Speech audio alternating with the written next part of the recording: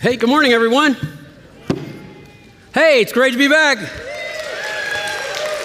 It's been almost 6 weeks, I think. 6 weeks. Wow. I mean, I was here last week, you weren't, and then you came and I wasn't here. And that whole thing, I mean, we had 2 people in the family with the COVID, and I thought I did. I just had a really bad cold, so I look forward to that COVID coming.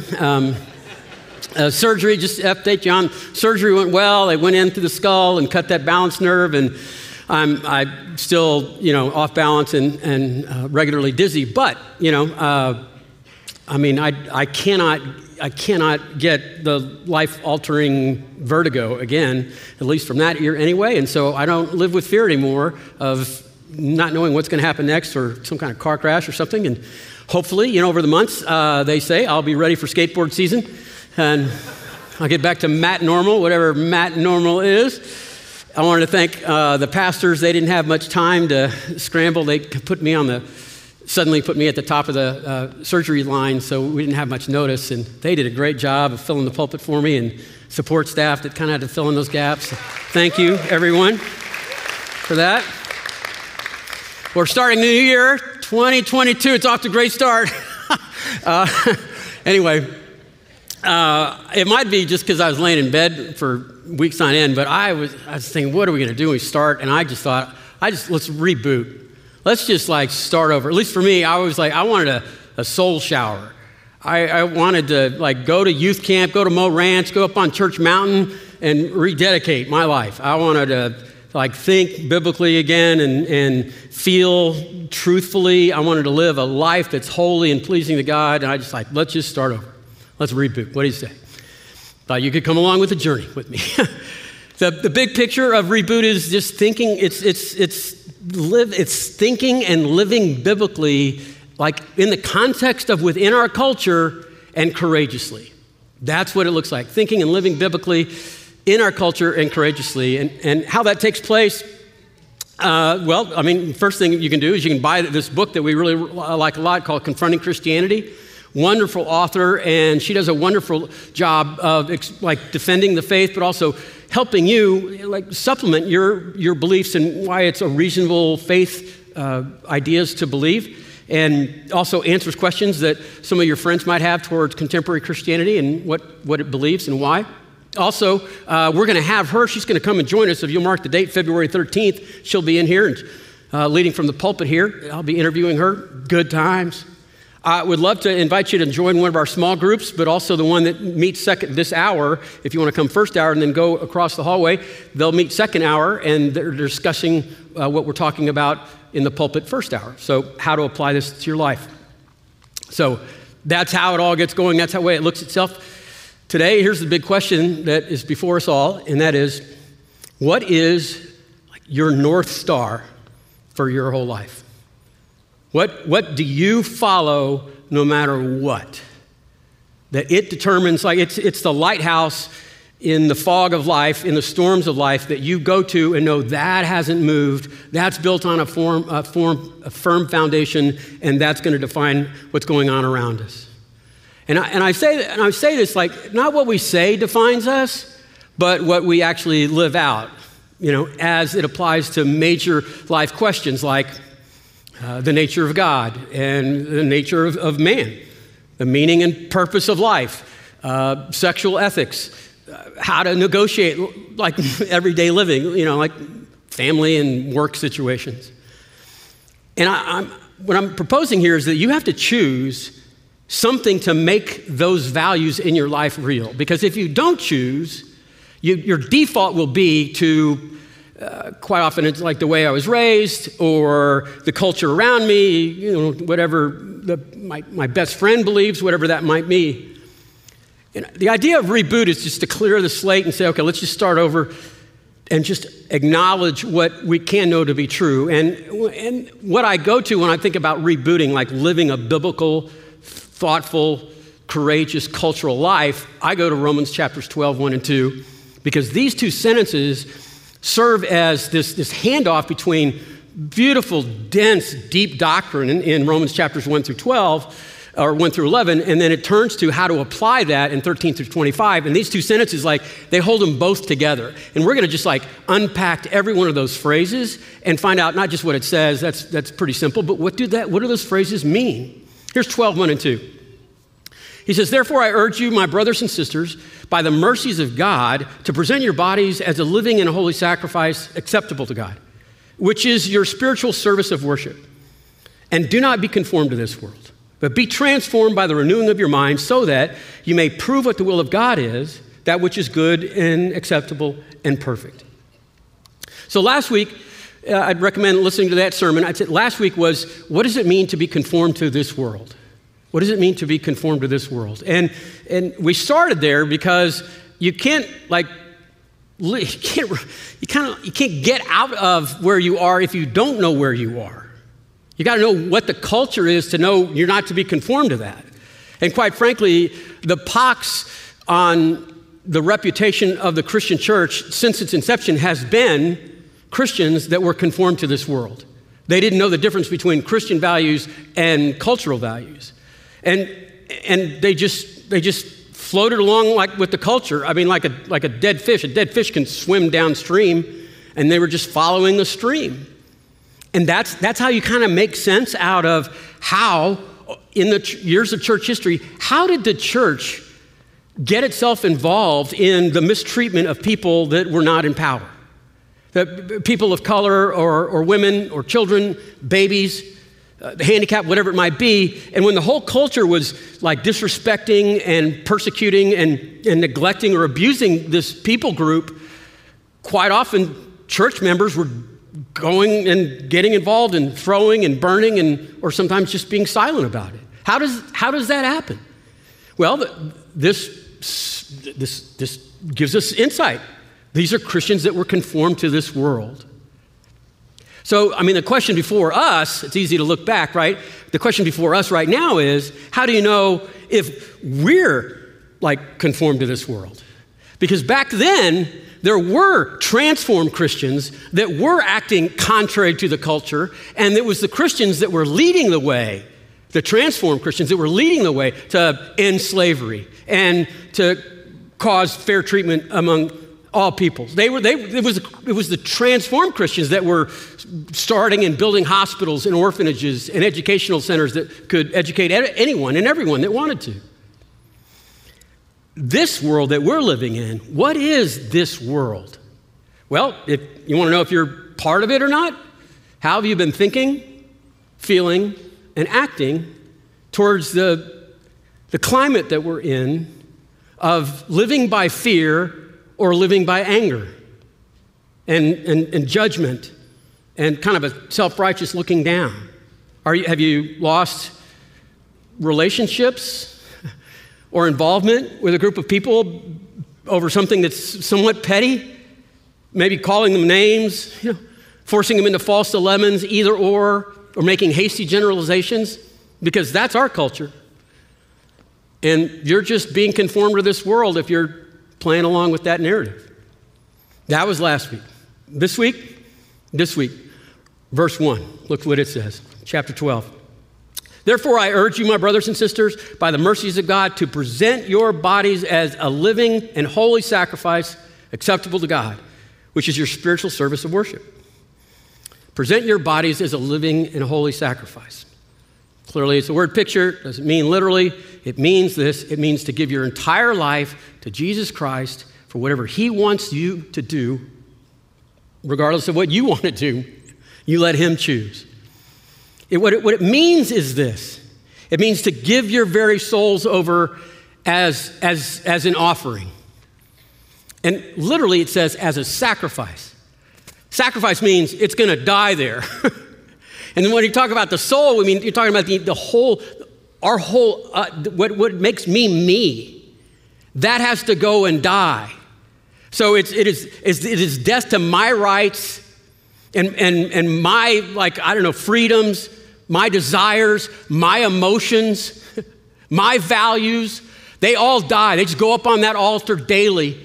That's the living part. And they're just dying. Because that's what it means to be a living and holy sacrifice. What do you give daily your life over to? Is there something like above you? Is there something, someone that has authority over your values, emotions, thoughts, and actions? Not your thoughts, not your feelings, but something else that absolutely declares what is right versus wrong, what is true versus false, what is beautiful versus vile. And you go to that source as like the boss. Who's the boss in your life? Who runs that show? Who says the way things are? What alters your course when you want to go this way and that source is saying, no, you're going some other way? And now just obey that. There's a great little parable that got started in the 1930s. It's been updated generationally. I'll tell you the new one. It goes like this.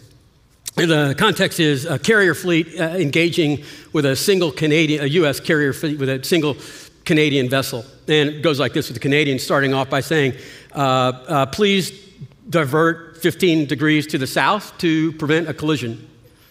And the U.S. ship responds by saying, we recommend that you divert 15 degrees to the north to prevent collision.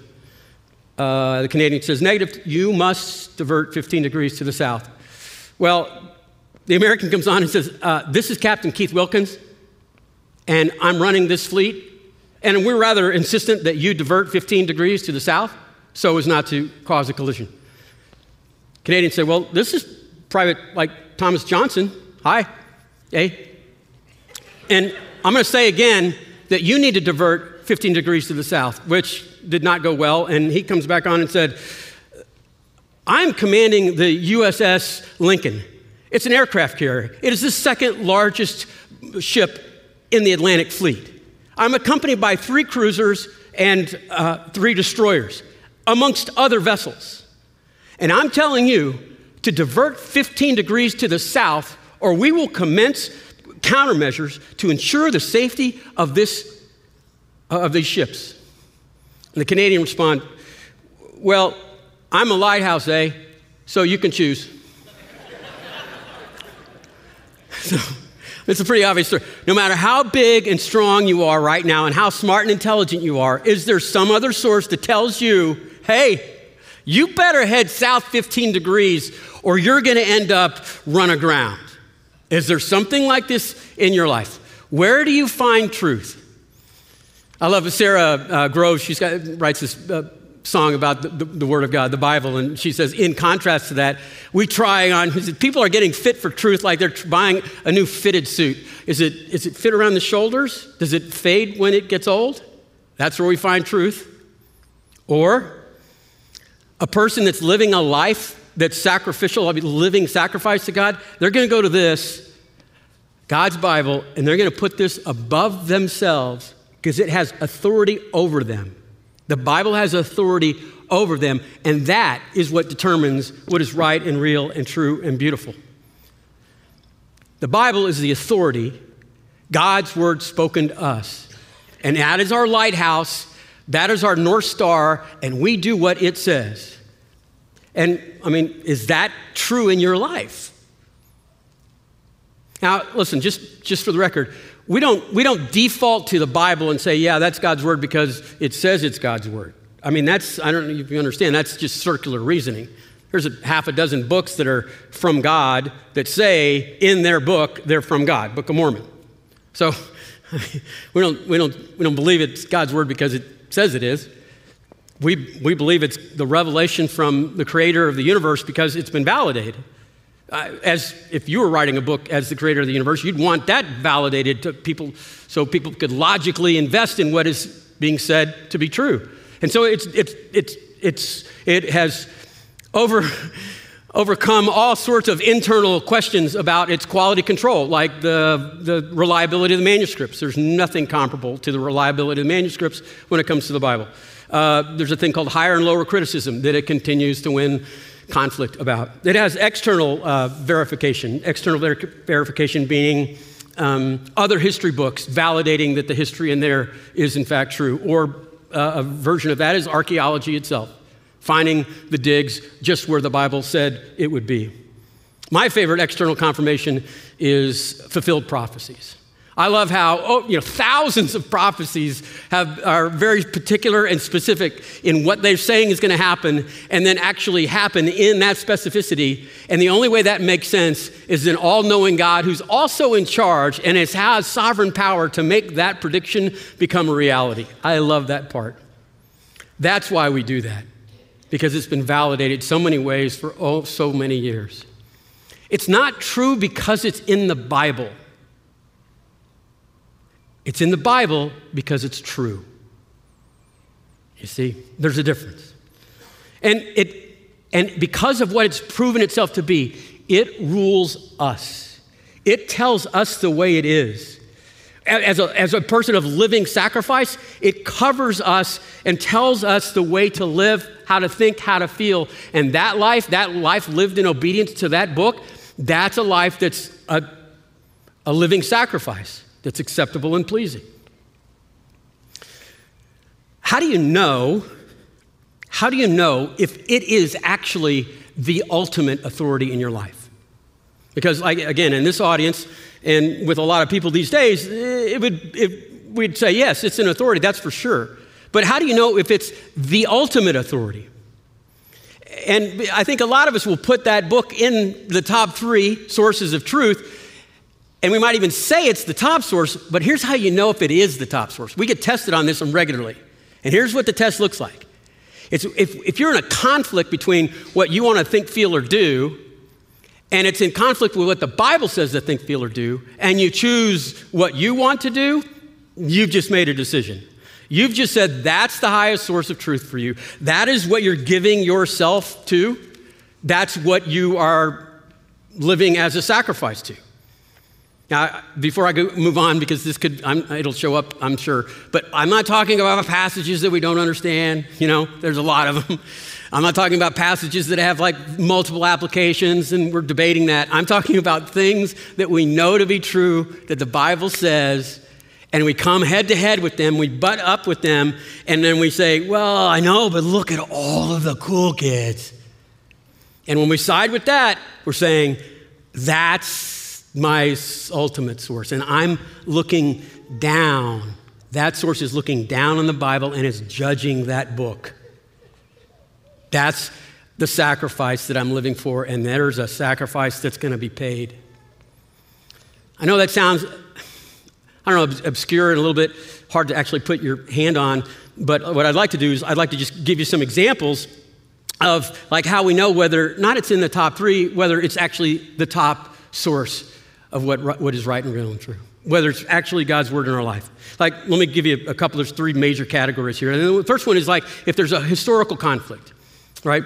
The Bible uses details in history to name places and events and people so that it validates the other truths that are being communicated in there. And so if you doubt the history, you're doubting the truth that's going along with that as well. So a really good example of that is the existence of Pontius Pilate. I know for most of you are probably thinking, yes, of course there's a Pontius Pilate. Well, here's the thing though. That all looks good and all in your high school belief.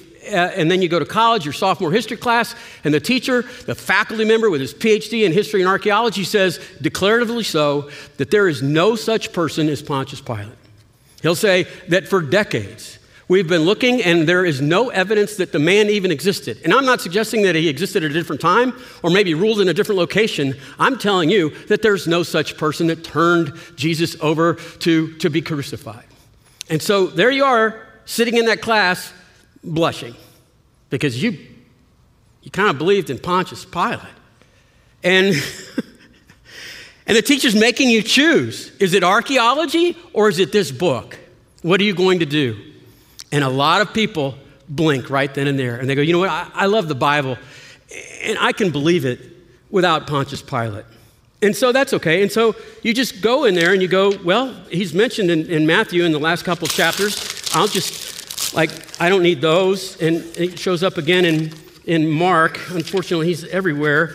Mark. And then there's Luke. Oh, there's a lot in Luke. Just throw those away. John. Just 1, 2 references there. There, wait, hold on. It shows up in Acts chapter 4. A lot of people don't understand that. And then 1 Timothy chapter 6, Pilate is mentioned. So, boom. I can live this life, but like, I had to make a choice. And I chose archaeology because it's science. And like, here's the thing. Or you could just say, why don't we just wait and see?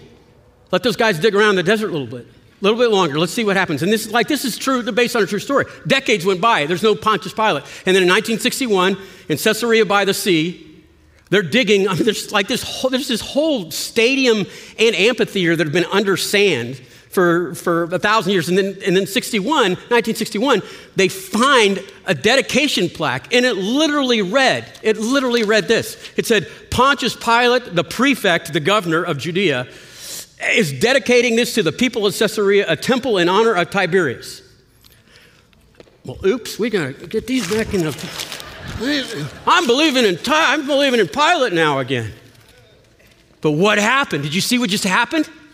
So we had to make a choice between archaeology and Bible. And all three of those are all in the top three. But archaeology got the first rung on the ladder because that's what you're submitting to. That's not living a sacrifice.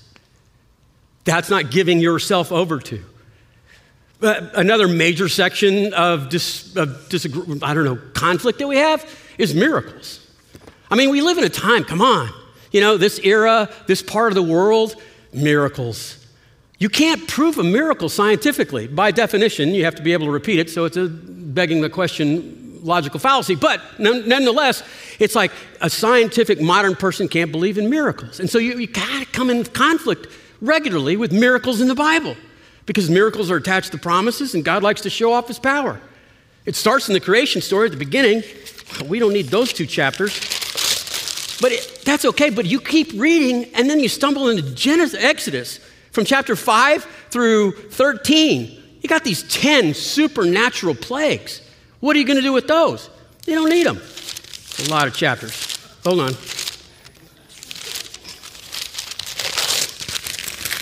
Oh, shoot. Next chapter is the Red Sea. Really. I mean, walking across dry land, 2 walls of water, kills an entire Egyptian army. That one's easy. And the prayer and the song that goes with it, that's good. Yeah. Yeah. And I'm just going to keep reading until I find, Numbers. 40 years feeding millions of people with like protein activated oatmeal and doves that just show up. 40 years of that? Who needs that? You want to really get into some heavy psychology, especially as it applies to science? You want to know a book people love to tear up? Miracles? Is Deuteronomy. And here's why. Because in Deuteronomy chapter 5, Exodus chapter 20, it says that Moses went to a mountaintop, and it wasn't Moses that gave us some good laws. It says that Moses went up there, and God Almighty, the maker and creator of all things, distributed to mankind natural law. Laws that apply to every man and woman in every time, in every context. And when people believe that miracle, that has to be destroyed. And if you ever wonder why tyrants go first and foremost after Jews and God-fearing, Bible-believing Christians, is they've got to get rid of the 10 Commandments because the 10 Commandments say, "Thus saith the Lord." And a tyrant can't have that. So we can't have Deuteronomy in this Bible either. None of that. Those 10 Commandments, we don't need that. Then you get to the New Testament, more miracles. Virgin birth. Well, anybody know virgin that gave? No? Okay. That's Matthew. And then, hold on, Luke. So I feel a lot more comfortable with my values. Well, wait, the resurrection, that unfortunately is in every one of the Gospels. It's the end of Matthew. If you'll be with me for a second. And then Mark, just a couple pages. Luke, my goodness, he goes on and on about this resurrection. Page after page. And then John. There we go. Now, the dead people stay dead, and it's all making perfect sense to me. Here's one of the bigger problems with if you're it's called an anti-supernatural predisposition. If you've already made up your mind there's no such thing as miracles, and you look at the life of Jesus, here's the problem. Jesus wasn't doing miracles to just show off. He was doing miracles to validate his claims and his promises. He was doing miracles to say, no, yeah, I know you can't believe this, but watch this. I'm going to do a miracle to prove that what I'm saying is true. So if you don't believe in the miracles, you don't believe in what he's validating it with. And so now you're looking at a whole lot of Matthew. I mean, pages and pages of Matthew, because we can't have miracles in here. And we get to Mark only because it's shorter. We can get rid of some of that. Luke, about every third page, or every 2 pages. But John, good grief, this guy. He just like the whole book for the most part. And what do we have left? But I want you to see what's happening here, okay? What just took place? There was an authority of what is truth that's happening in my life, in my soul, and I don't want to be embarrassed for believing miracles or something, whatever it is, I'm making a choice, and I choose, science? And I got to tell you, science had a pretty bad beating in the last couple of years, hadn't it? But I'm still holding on to that. And that's not sacrificing your life. That's not a sacrificial life. It's holy and pleasing to God. Because we're taking the authority of God and saying, it's in there, but it's not the authority. Now, those 2 topics served an example to what I'm seeing regularly happen in this context, in this culture, and that is Bible ethics. There's some passages in the Bible that are, quite frankly, I don't think my definition of right and wrong is different than the Bible's definition of right and wrong, and someone's got to move 15 degrees off course to prevent a collision. Some of it has to do with a lunch I had with someone and said, Jehovah, the Old Testament, I can't even read it. Jehovah's the God of war. He's a war God. He kills everything. I'm looking at like, what? And then I started reading it again going, yeah. I mean, in Joshua, kill everyone. I mean, sure, kill the soldiers, but the women and the children and the goats? Like, what did the goats do? And frankly, I do have a bit of problem with the ethics of right and wrong when it comes to war in the Old Testament. And I'm going to make a decision. And I don't like Joshua 1 through 11. Goats didn't do anything wrong. And then there's first Samuel, David, and then at the end of 2 Samuel, the very end of 2 Samuel, you remember that last chapter with the plague? Yeah, I didn't like that so much either. I mean, this whole war ethic and violence, this is a true story. We were at Mount Carmel on our last trip to Israel, our little touring Israel, and we're reading 1 Kings chapter 18, and this is Elijah, and he's kind of run out of, patience, and he just says, look, let's get this over with. And so he turns in 1 Kings 18, he just says, look, all the prophets of Baal, meet me at Mount Carmel, I'll come up and I'll meet you there. And they built 2 giant bonfires, and he just says, look, this is how we're going to do, okay, a little contest. Whoever God lights this bonfire on, lights it up, that's the God that's true. And everybody else who follow, and the other guy, the loser, every one of his followers dies. We clear? And the prophets of Baal were like, bring it. And so they do their song and dance, and the Baal bonfire never lights. And then Elijah says, hey, God, how about lighting this? Lights it on fire. And so our tour guide's reading this, right? And then she just closes the Bible. And I said, no, you got to keep reading. And she says, no, I don't like that part. And I said, this is the last time you're going to tour with us. I said that in my head and on the phone soon after that. And I just said, no, here's the next sentence. And then Elijah said, round up all the prophets of Baal, make sure none escape that we might kill them all. See what she did? She said, I don't like that part. I'm taking that out. That's not her. She doesn't like that war theory. So, in the ethics of Jesus, I remember a few years ago there was a big saying, I'm a red letter Christian. Some of you might remember that because they didn't like the teachings of Peter and Paul. And so I just want the ethics of Jesus. I always went, have you read the red letters? I mean, there's a lot in there I don't like. And so there's some ethics of Jesus. We're back here. Deny yourself, take up your cross, and die daily. This is the one I particularly hate in all 4 Gospels, so I'll have to get off. Love your enemies.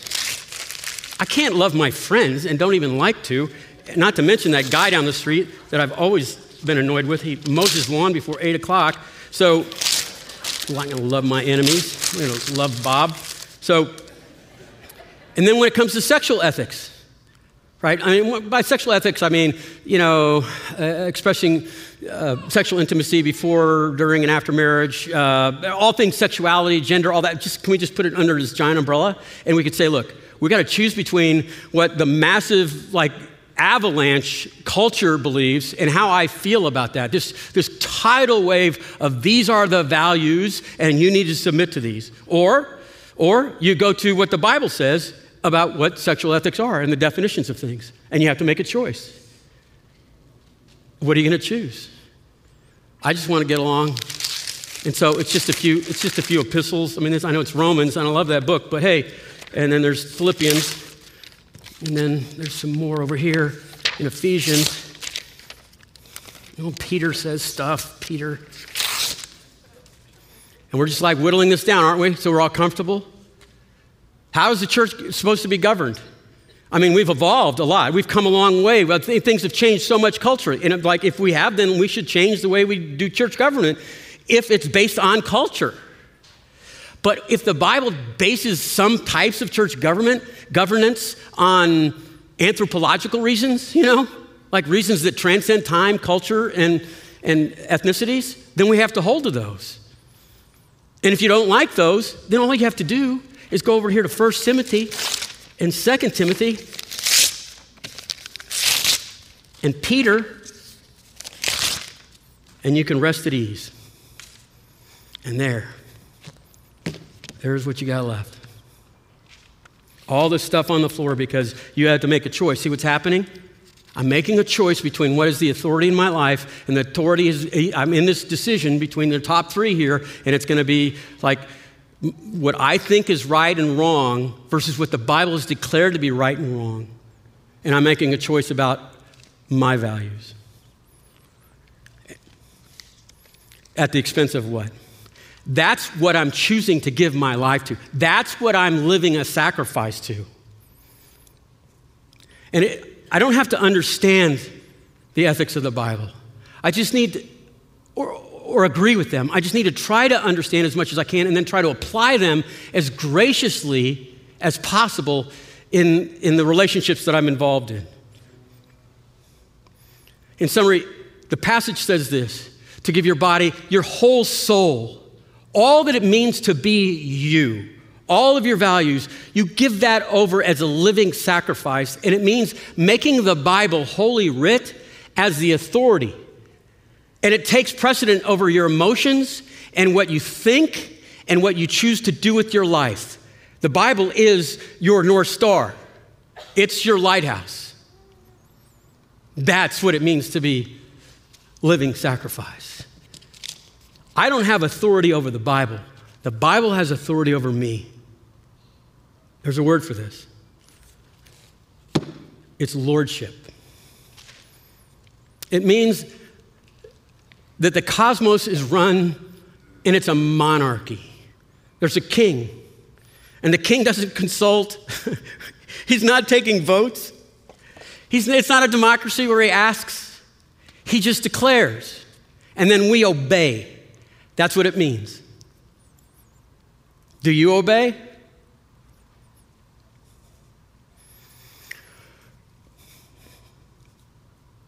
Could I say this? You're going to love obeying this king. It's a benevolent king. And you're going to want to do what he tells you, even if you don't know what it means, and even if you don't like to do it. Look at the fullness of this passage. Look at 12:1 and look at all that it says. It says, therefore I urge you, my brothers and sisters, by the mercies of God, to present your bodies as living and holy sacrifices acceptable to God, which is your spiritual service of worship. Leave the slide up there. Look at what it says there, because it's saying you need to obey the king because it says it's your spiritual service. Spiritual in Greek, that word is logikos. Guess what the English word for logikos is? Logical. It is a logical thing to follow and obey this king. Why? Why is it logical? Well, look at the first part of it. By the mercies of God. By the mercies of God. In light of the nature of God, who he is and what he's done, why wouldn't you just withhold judgment on a lot of issues, whether it's history or culture or ethics, and just say, you know what? I'm just going to do. Who's the boss? God's the boss. Who's in charge? He's in charge. What are you doing? I'm just following directions. He says it, I do it. It's logical. It just makes sense because he's the one that ought to be in charge of defining what is right and real and true and beautiful by the mercies of God. And I told you, remember Romans chapters 1 through 11 are dense with doctrine and the other part's application. So the first 11 chapters are about where we stand with Christ, who he is and what he's done because of the favor of the loving God. And I was going to survey a bunch of little fun verses there about the mercies of God, 1 through 11. And I stopped at 5. So because we're going to run out of time here, it's let me just tell you some 5 in just chapter 5. Let me give you 3 things that is declared about our identity. Here's how God looks at us, regardless of whether or not we feel like it or not. Look what it says in chapter 5, verse 5. Therefore, since we have been justified through faith, we have peace with God through our Lord Jesus Christ. Says so right there. It says we are justified and we're at complete peace with God. But I don't feel like I'm completely justified. I feel guilty. I don't feel like I'm at peace with God. Guess what? Doesn't matter. Who cares? I've missed a couple meals lately. I'm hangry right now. And that's how I feel. And I'm one Snickers bar from having my entire emotions change. What really scares me about the frailty of my anatomy is that I'm maybe 1 hormone away from feeling like I'm a llama. And so feelings are the things that you put on the altar to sacrifice because they don't matter. They're the things that must die if necessary, if they're not true. They need to be sacrificed because the Bible is over my feelings. Look what it says in the next couple of verses about the purpose of suffering and sorrow. He goes on, these are more truths. Not only so, that also we glorify in our sufferings. What? We glorify in that because we know that suffering produces perseverance, and perseverance, character, and character, hope. And hope is not going to put us to shame because God's love has been poured out into our hearts through the Holy Spirit, right? Who has been given to us. That's a promise from God. And when you're in the midst of suffering and sorrows and you're on this ash heap like Job and scraping, your scabs and you're the culture tells you there's no purpose in that. None of this makes sense. If there's a God, he's evil. And the Bible says that's not true. That there are sometimes only pain can tell you the truth. God is using these various things to make you like Christ in all of life. And he's going to make you like Christ in all of life in these sufferings. So don't waste them. Don't waste them. He goes on about the nature of what's true. He says, since we now have been justified by his blood, there's that word again, how much more shall we be saved by God's wrath through him? There's no wrath of God towards us. For if, while we were God's enemies, I remember that, we were reconciled to him through the death of his son, how much more, having been reconciled, shall we be saved through his life? Look at what that truth is saying to us. Whether you're intellectually or emotionally or volitionally is in opposition to you, it's saying declaratively there is no condemnation for those who are in Christ Jesus. That you don't do anything, it's already been done because it says it's been saved through his blood completely. No more wrath from God towards you. And that's why Christians will say these audacious, they sound like pie in the sky, oh, look at you, hopeful, wishful thinking. They'll say things like, oh, I'm in a perfect relationship with God. I am absolutely going to spend eternity with him, 100% chance. And you're like, why would you think that? Look at your life. And you would say, because this has authority over me, and he made a promise, and he can't not keep it. And so, I don't feel like it. I don't think it makes sense. And I'm going to act like it's true. That's what he does. That book, that's our lighthouse. That's our lamp. That's our North Star. And it's written in a way so that we can, it helps us choose a mate, how to negotiate friendships, how to live life as in the workplace or in marriage. It gives us meaning and purpose. It says this is how it all works out. That book, that's a miracle from God. It is given to us and has been protected against higher, lower criticisms and all sorts of other things. There is no higher truth. And so today, the question before us is choose. Choose this day, not if it's in your priorities in the top 3, but what is the highest authority, the ultimate source that you go to, and you switched your life 15 degrees to the south because it says what is right versus wrong, what is real versus fake, what is true versus false, what is beautiful versus vile. That's what we do. That's what it means to be sacrificing our souls daily as a living sacrifice, and that's acceptable and pleasing to God. One of the easiest ways to apply that is to join one of our Bible studies, get involved in an adult community, join the discussion group, one of our small groups, because we're trying to all go through life. What does that Bible say? What does the Word of God mean? Now, I know I don't follow the Bible because it's easy, and I bet you don't either. Here's why: because it's not easy. Follow it because it's true. I don't follow the Bible because it works. Frankly, sometimes it works. A lot of it working is in eternity future. And it all makes sense later, but until then, I'm just going to do what it says to do now. Sometimes it doesn't work. You follow the Bible because it's true, and it's proven itself to be true under the scrutiny of believers and antagonists for centuries. And it still shows itself to be true. It's not true to me, it is true truth. When Jesus talks about that word, he says, heaven and earth, all of creation is going to pass away, and when the smoke clears and everything's gone, there'll be a few things remaining, and one of those things will be this. And there won't be a dot missing over a single I or a T that's not crossed. This is everlasting and eternal. Jesus, he has a fun little lighthouse story. He's got a parable of the lighthouse himself. It goes like this. He says, what's your lighthouse? He says, therefore, if anyone hears my words of mine and then acts on them, obeys the king, then he's to be compared to a wise man who builds his house upon a rock.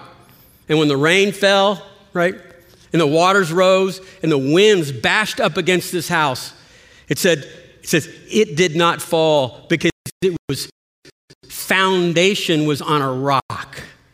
That person was a living sacrifice. But he doesn't leave it there. Ends with a bad note. He says, but everyone who hears the voice of mine and doesn't obey, he's like a person who builds a house down the beach, and the rains came down and the floodwaters came up and the winds smashed against that, and that house collapsed because his foundation was on sand in his lack of obedience. And in the last sentence there, and there was great loss in that fall. This morning, my appeal to you is this. Don't tear out pages. Submit to what it says. And enjoy a life that is acceptable and pleasing to God. Regularly, daily, sacrifice, a living sacrifice, your values, your emotions, your hopes, your dreams, your thoughts, and calibrate them to that standard. And watch what happens. Would you do that and join me in making that the source of God's truth? Let's pray. Lord Jesus, we lift up this moment to you. We celebrate your word, all that you did to get it here, that you wouldn't leave us alone without revelation of who you are, what you're like, and the meaning and purpose of life. The power of the word. The whole Psalm 119 is written all about just the love that you shared for us by giving us this book. So, Lord, I'd ask that we would dust it off if necessary, get it off that coffee table and open it up and submit to what the King says. Or that we'd be a church that follows you while the world laughs, mocks, snickers, or maybe throws things, tries to burn the place down. We'll do it anyway. I'd ask, Lord, that you would bless us so that we might be a lighthouse for other people. They might enjoy the life that you have for them as well when they're surrendered, when they're sacrificing all that they are for your glory, not for theirs. We pray this in Jesus' name. Amen.